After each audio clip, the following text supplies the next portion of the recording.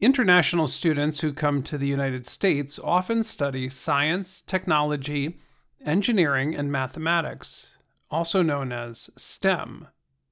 Not as many come for programs in humanities or the arts, the 2021 Open Doors report says.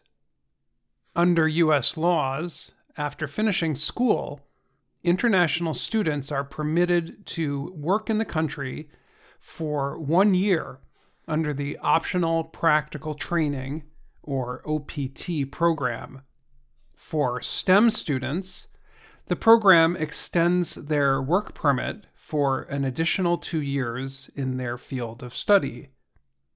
The U.S. Immigration Office publishes the STEM designated degree program list for study programs that it considers for the OPT extension. The programs include new technologies using engineering, mathematics, computer science, or natural sciences, including physical, biological, and agricultural sciences. But international students who are interested in business, psychology, news reporting, and even theater should know that more study programs in the U.S. are coming to the list. Northeastern University in Boston, Massachusetts, is currently looking for students for a STEM-designated journalism program that will start in 1 year. The program will offer a Master of Science degree in Media Innovation and Data Communication. Students will take classes such as Telling Your Story with Data and Digital Journalism. John Wibby teaches journalism and media innovation at Northeastern.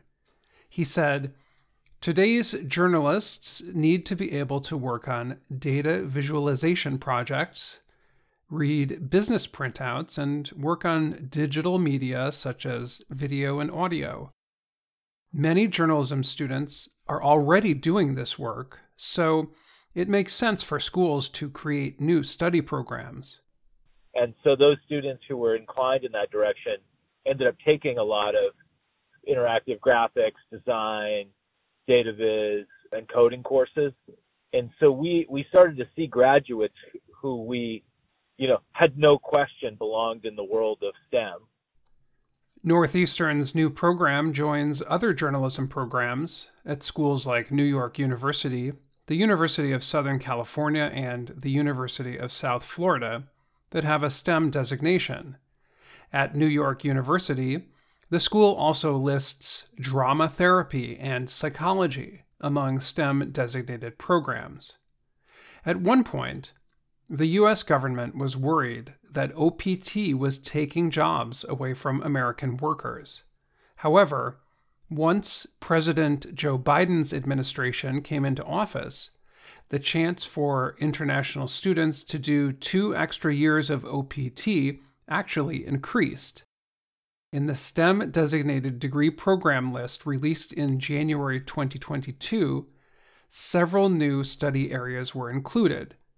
The new study programs include forestry, data visualization, psychology, business analytics, animal behaviors, and research methods in social sciences. Eun-Kyu Lee is a business and marketing professor at Syracuse University in New York State. He said, "International students who want to work in the U.S. should look for STEM-designated programs when they are searching for colleges. People may think that business study programs, such as marketing, do not require STEM skills. But Lee said, that is not true."